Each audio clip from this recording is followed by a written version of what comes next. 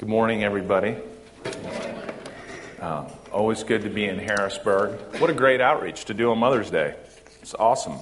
My name's Steve Huber. I'm the lead pastor of Liberty Church East in Philadelphia and also the director of the Liberty Network. I get to preach here once in a while. It's always good to be with you. I'm also going to pray for your church and for all that's going on. Know that the elders at Liberty East do lift you up in prayer and seek to stay connected with your leaders. I'm going to pray for the church as well before we dive into looking at God's Word on the topic of marriage and singleness. Would you allow me to pray for you? Lord, I pray that you would prepare our hearts as we come to hear your Word. Those of us who are heavy, meet us with the comforting presence of the Holy Spirit. For those who are searching for truth, reveal yourself to us. For those who need wisdom, Lord, grow us in wisdom. We admit that we make mistakes. We admit that we're shaped by things that aren't helpful frequently. We admit that we need wisdom for life. And show us the beauty of Jesus, we ask. And I do pray for Liberty Harrisburg as they undergo leadership transitions. I pray for Ryan Moran moving back into part-time. You would bless him and his family. Continue to bless this church and the worship ministry at this church. I lift up also the Partons as they prepare for another season of life and ministry. Bless them in every way. I pray for continued growth in gospel relationships here, for more maturity and continued unity. Pray that it be the fruit of unity that comes from the gospel. You told us to pray for these things. You told us to honor one another. We pray that we'd live that out. Pray that this church would have a sense of being held up in prayer, and they would know that there are brothers and sisters who care for them in the Liberty Network. And I pray that in Jesus' name. Amen. Amen. All right, we're going to look in God's Word on the topic of marriage and singleness. And I invite you to turn to 1 Corinthians 7 or page 956 in the Bibles that are on the chairs. Page 956.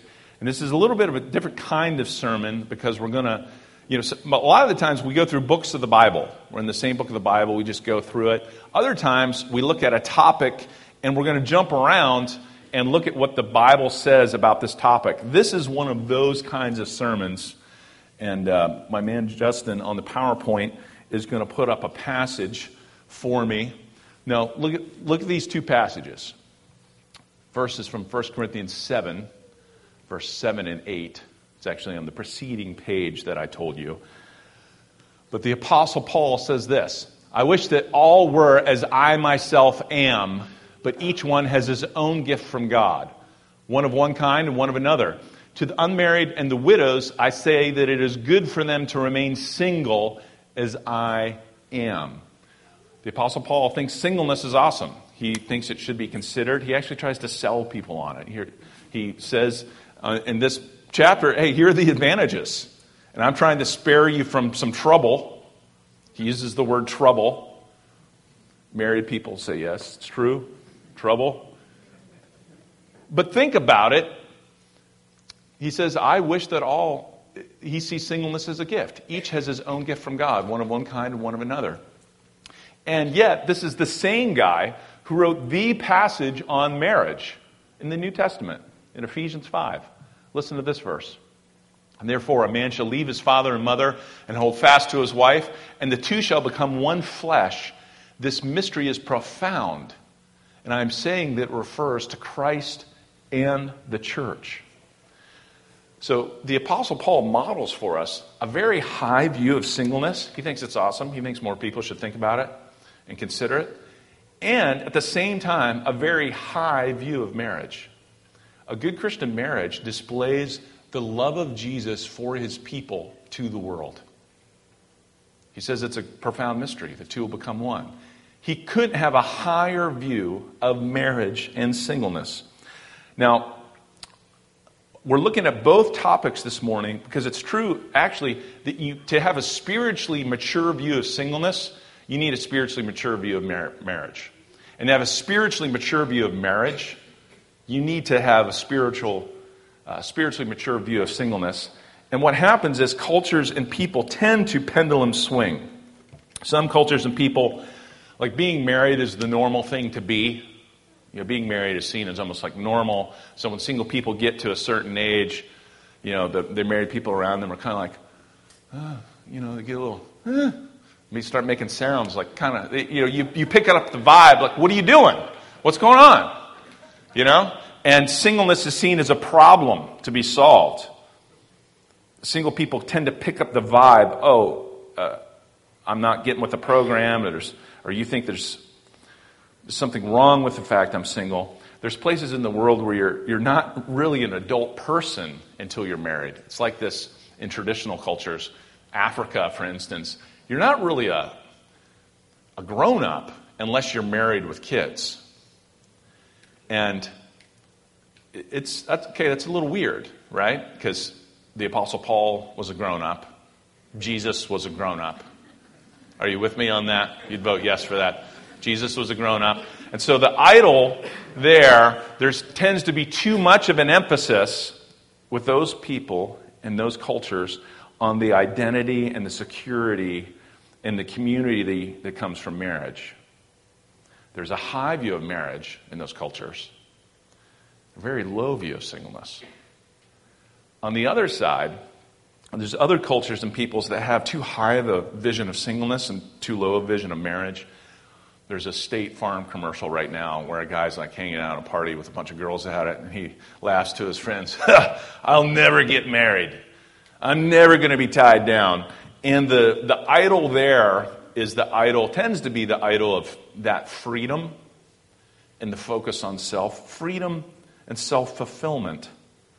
So there's a high view of that advantage of singleness, the freedom of singleness, but a very low view of marriage. It tends to be spiritually immature. Marriage then is, where singleness was a problem before, marriage is now a problem. Marriage is like a purse in this view. Marriage is a purse. It's an accessory. And since it's all about you, you ask, does this look good on me? What happens when a purse doesn't look good? You swap it out for one that looks good. What happens when a purse gets too heavy? You put it down. You walk away. Both of these are really unwise and actually harmful. How can we have a truly spiritually mature view of marriage and singleness? And check out these statistics. Here's why it's more important than ever to think wisely about this. There's more single people than ever. Did you know that? In the 2010 census, there's just under 100 million single adults in America. In 2012, 1 in 5 adults aged 25 and over had never been married. In 1960, that number was 1 in 10. There's a lot more people who have never gotten married or never going to get married. And what's happening is more people are never getting married, and people who do get married get so much later. So the church, we really need to think wisely about singleness. At the same time, too, I would tell you, see what you think of this. There's never been a time when more was expected out of marriage in terms of fulfillment. We're romantic about romance. We romance romance. And so all we're asking in terms of a life mate, look, no pressure. Imagine saying this on a first date. No pressure. I'm just asking you to fulfill me to the depths of my soul. I'm just asking for you to complete me.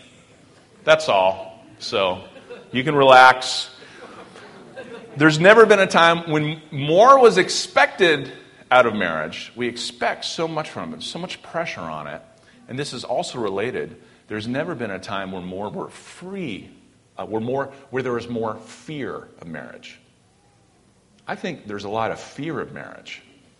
In Liberty Church East, there's a ton of single folks, and I chose this topic because I kept on talking to people that were at an age where, in one sense, they were dating and doing marriage exploration, but they act like marriage is some secret ninja skill that only a few people have. It's like, wow, it's just out there, and not too many people know how to do that.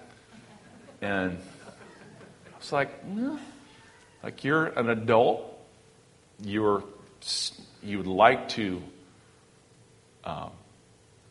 get married someday, you love Jesus. Should you be acting like marriage is some secret ninja art that only a few people have the skill to do? And I think some of that is from, here's where some of that weirdness comes from. Some of it's from perfectionism, because marriage is about fulfillment. You want to find someone who's perfect in every way, who completes you and has no problems. Should be pretty easy. And marriage is perfectionism. And it's also because of this, because a lot of us have been around broken marriages, the broken marriages in our family, in our parents. And so we've seen marriages be strained. We've seen marriages be lonely. And without gospel hope, that gives you a very dark picture of marriage, right? You're weirded out. You're afraid. And understandably so. And so I go into this knowing that in the room there's people that marriage is much harder than they thought. There are people here who are afraid of marriage because of what they've seen, what they've experienced. Maybe some don't consider it, though they should. Other people might be a little bit naive, and so you're pushing towards marriage in ways that aren't going to be helpful. Other people here are single, and you're content in it. Other people are single, and you're just weary of it. You're tired of that. You're like, I have this gift. Can this be like a white elephant gift? Let's swap gifts. Who wants to swap gifts? You've been given a gift you don't want. So how do we think through this wisely? Okay, first thing is this. Marriage and singleness are both considered gifts and high callings, but not ultimate callings. In Scripture, they're both considered gifts and high callings, but they're not ultimate callings. So the Apostle Paul says, I wish that all were I myself am, but each has his own gift from God, one of one kind and one of another. He didn't say each has his own curse from God. You've been cursed like this. I've been cursed this way. He really does think, hey, there is some unique challenges of singleness, but it's a gift. And there's a freedom from concern. He's like, you're free from some trouble in this world if you're single. He really does think it is a noble calling. One decision to factor in that he includes, one of the things to factor in is your level of sexual desire on whether or not you hope to eventually be married or not. He's like, that's one thing to factor in. So he's like, you've got to factor that in. But if you can, and you can be content in being single, if God's put you in there, you ought to see it as a gift and seek to use the freedom of it to delight yourself in what God delights in. Like the way you can have multiple friends and invest in people and serve the Lord, you have a freedom that married people don't have. It's a gift. The same apostle writes that marriage is a gift, a profound mystery that displays to the world the love between Jesus and the church. It's an awesome, awesome gift. Marriage is a gift. It's a high calling. Neither are ultimate callings. And what do I mean here? Neither are ultimate callings. Well, I'm going to have you now look at page 956 and notice this strange passage in 1 Corinthians 7, starting with verse 27. 1 Corinthians 7, verse 27. Paul just riffs on this topic. He says, "Are you bound to a wife? Do not seek to be free. Are you free from a wife? Do not seek a wife. But if you do marry, you have not sinned." Here's a verse. If you do marry, you have not sinned. He's like, it's not a big deal. "And if a betrothed woman marries, she has not sinned. Yet those who marry will have worldly troubles, and I would spare you that. This is what I mean, brothers. The appointed time has grown very short.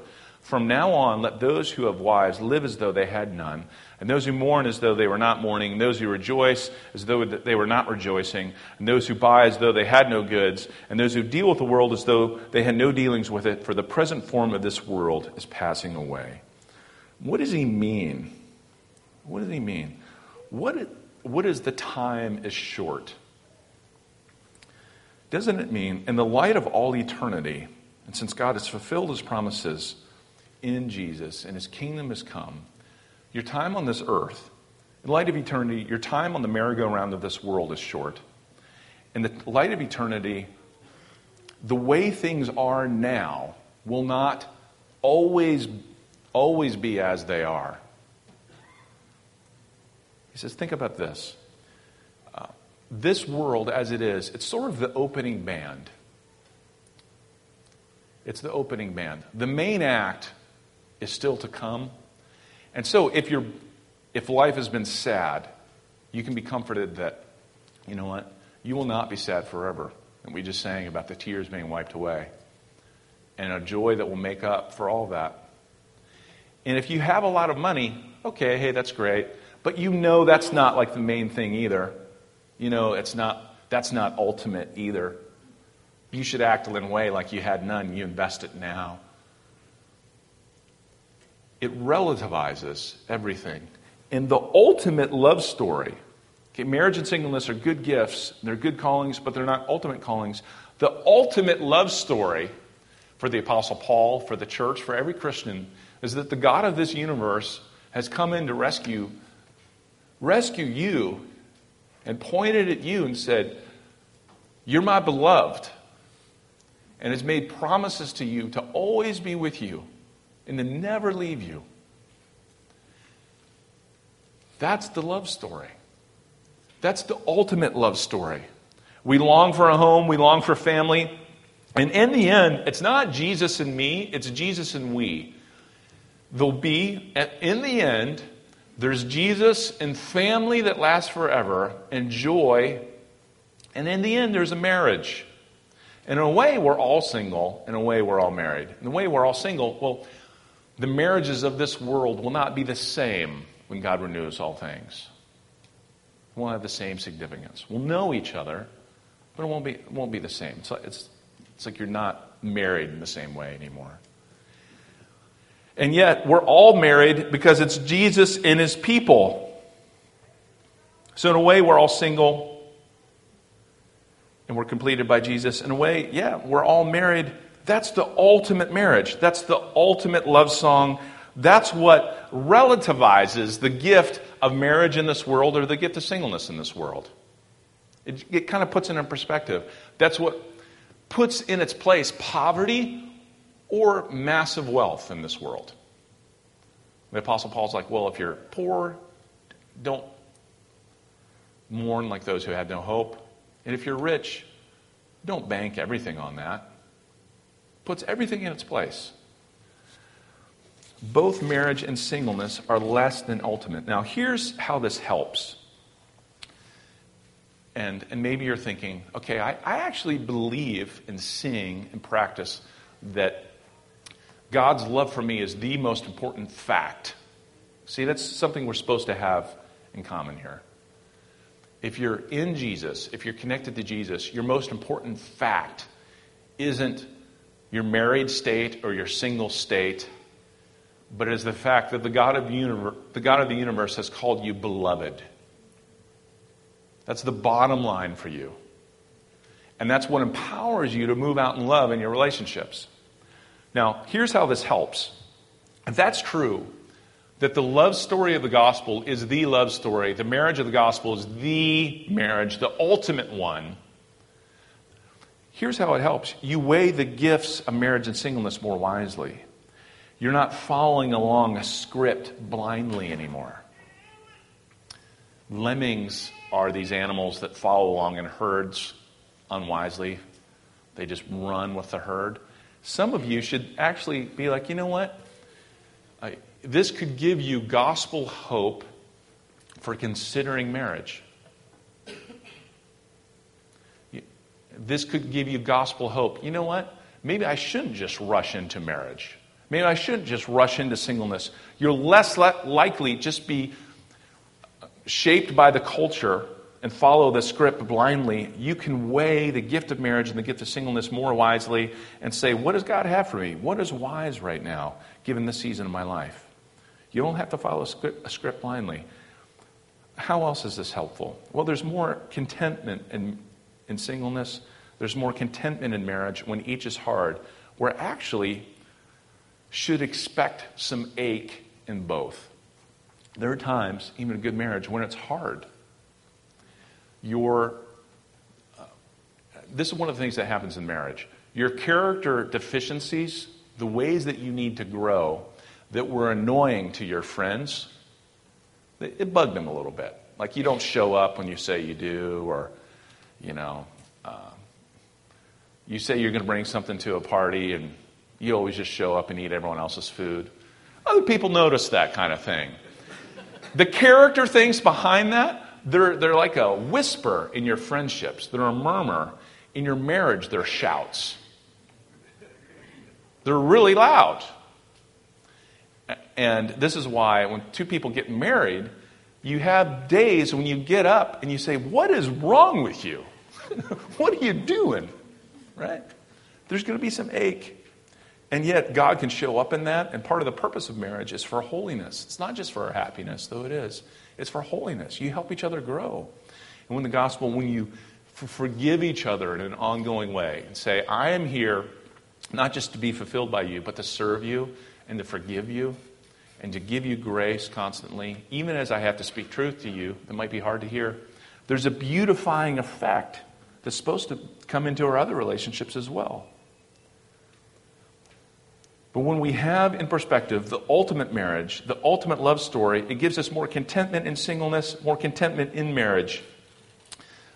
Okay, for singles who have been single a long time, and you're weary of it. Do you guys remember the German guy who in 2009, he got really depressed and he ended his life in 2009 because he lost $3 billion. Now, I would be sad if I lost $3 billion, right? You would too. Darn. With the financial collapse in late 2008, he lost $3 billion. Here's what was crazy, though, to the world. He still had $9 billion. He went from being worth $12 billion to be worth $9 billion. And often, when there's ache in our marriage, when there's ache in our singleness, we need to comfort ourselves. This is hard. This is hard. Yet do you not have wealth in Jesus? Do you not have the riches of Jesus? Are you looking at what you have in Him? Are you drawing from that? This puts it all in perspective. We're less surprised that we need the love of Jesus to love our friends well, to love our spouse well. We're less surprised, and there's more present comfort in ache. And another thing that this does, okay, having the ultimate marriage and the ultimate love of the universe in perspective, it makes us wiser in how we approach marriage. Marriage is both, it's a gift in Scripture, it's also a decision. It's a gift in the sense it has to line up, right? You have to find someone who wants to marry you and you want to marry them, right? You have to both, there's two thumbs up there. So there's a gift part of it, but it's also a decision. That is news, actually, in this cultural moment. The approach to marriage has been so Disney-fied. There's people expect like magic or pixie dust or spinning rooms or to levitate or something when it's the person you might marry. I've actually helped a lot of people by saying this basic thing. Hey, it's a decision. You have to just decide. You have to weigh it. You got to ask your friends, do you think she's great? Do you think he's good? Are we good together? Does this make sense? You have to weigh some things, not just physical attractiveness, which is a factor, but actually you're going to be hanging out with this person, hopefully for decades. You might want to know if they're gentle. You might want to know, do they serve people when they're annoying? Because newsflash, that's going to be you. Okay? You're going to want to look at a lot of different things here. And it's a decision. It's a decision to make. And that makes it like less creepy. And actually just saying that, it's a decision, has helped people have courage to like make a decision. What do these gifts have in common?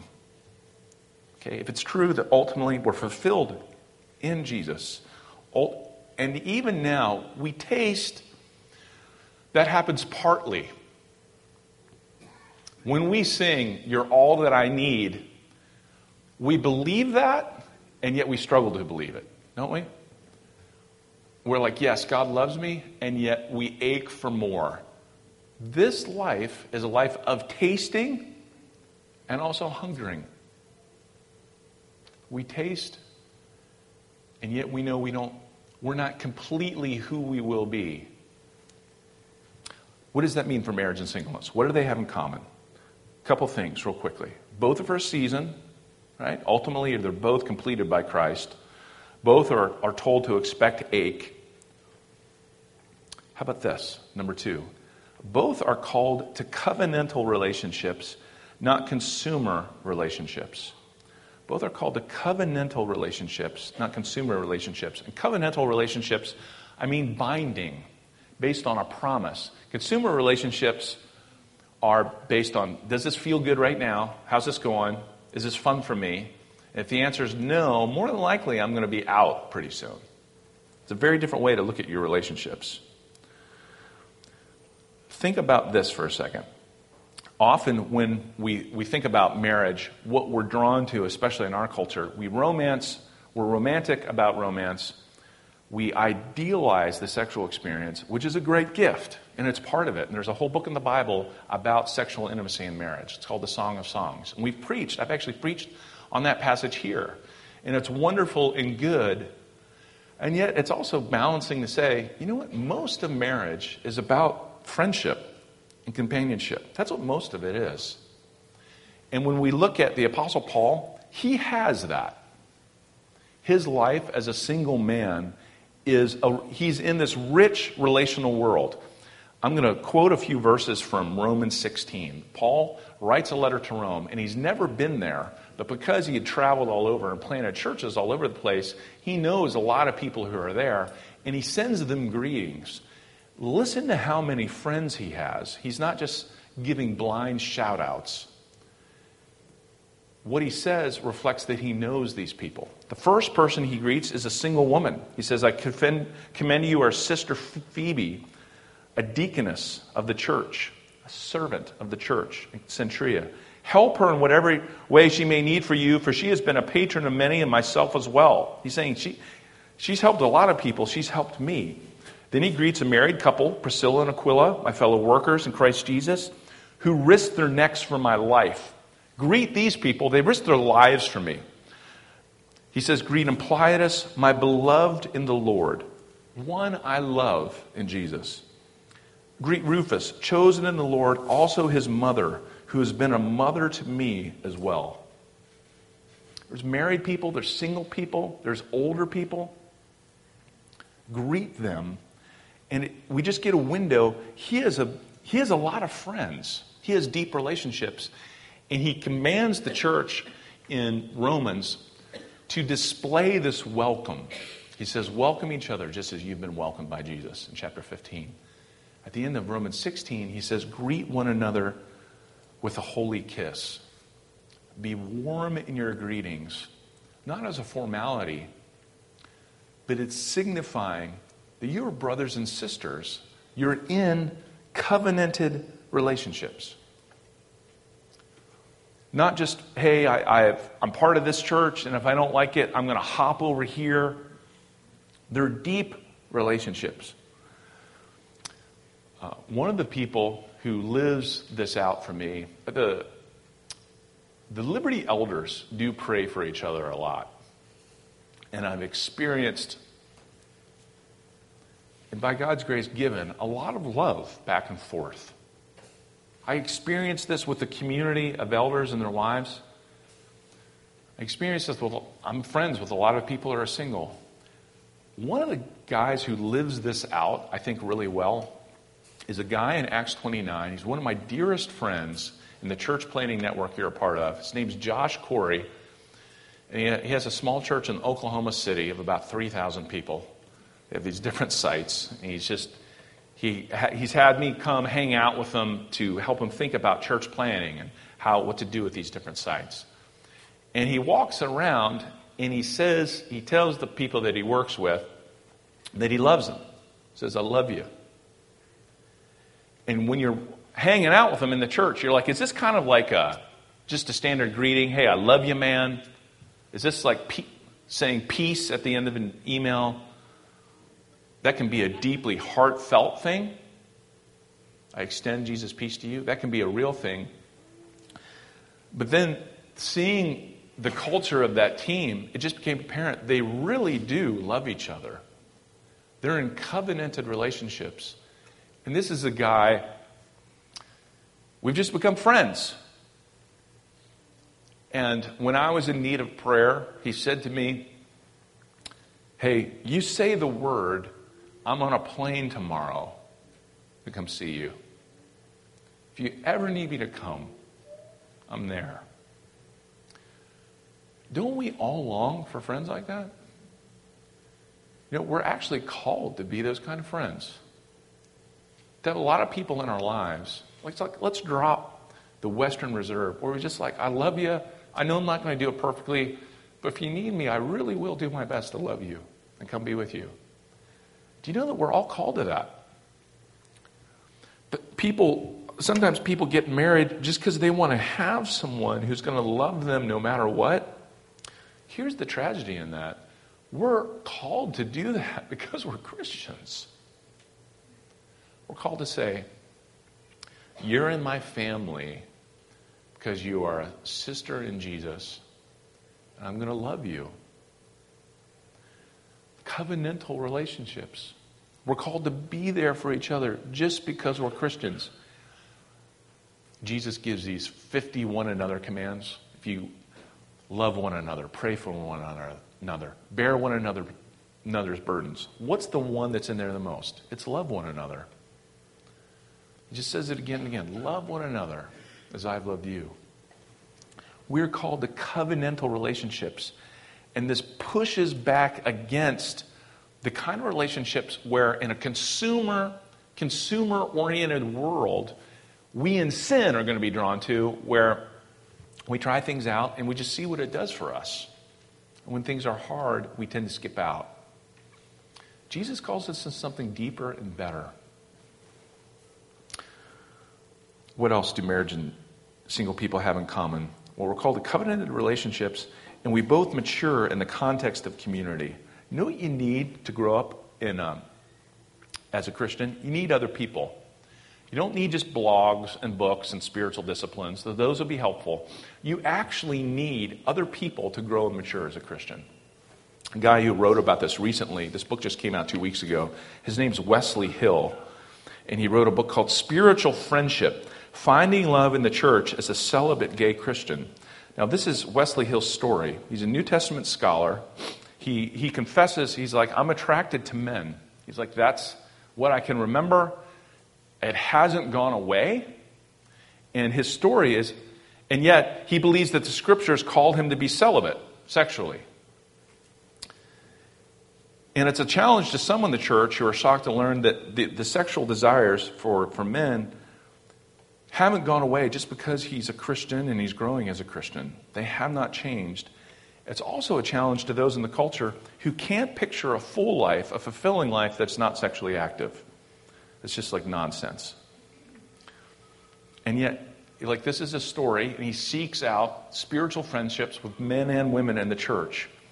And this is what he says. There's the myth of freedom. The freedom myth is this: the myth that the less encumbered and entangled I am relationally, the less accountable, anchored I am to a particular relationship, the better I am to be able to find my truest self and secure real happiness. Like, this culture says, you know what you need to find to be you, and to be really happy and fulfilled? No entanglements relationally. Complete freedom. Yet Wesley Hill says, wait. Real intimacy, as I'm defining it, confronts and discredits the radical individualism of our lives. by demonstrating the profound importance of human relationships.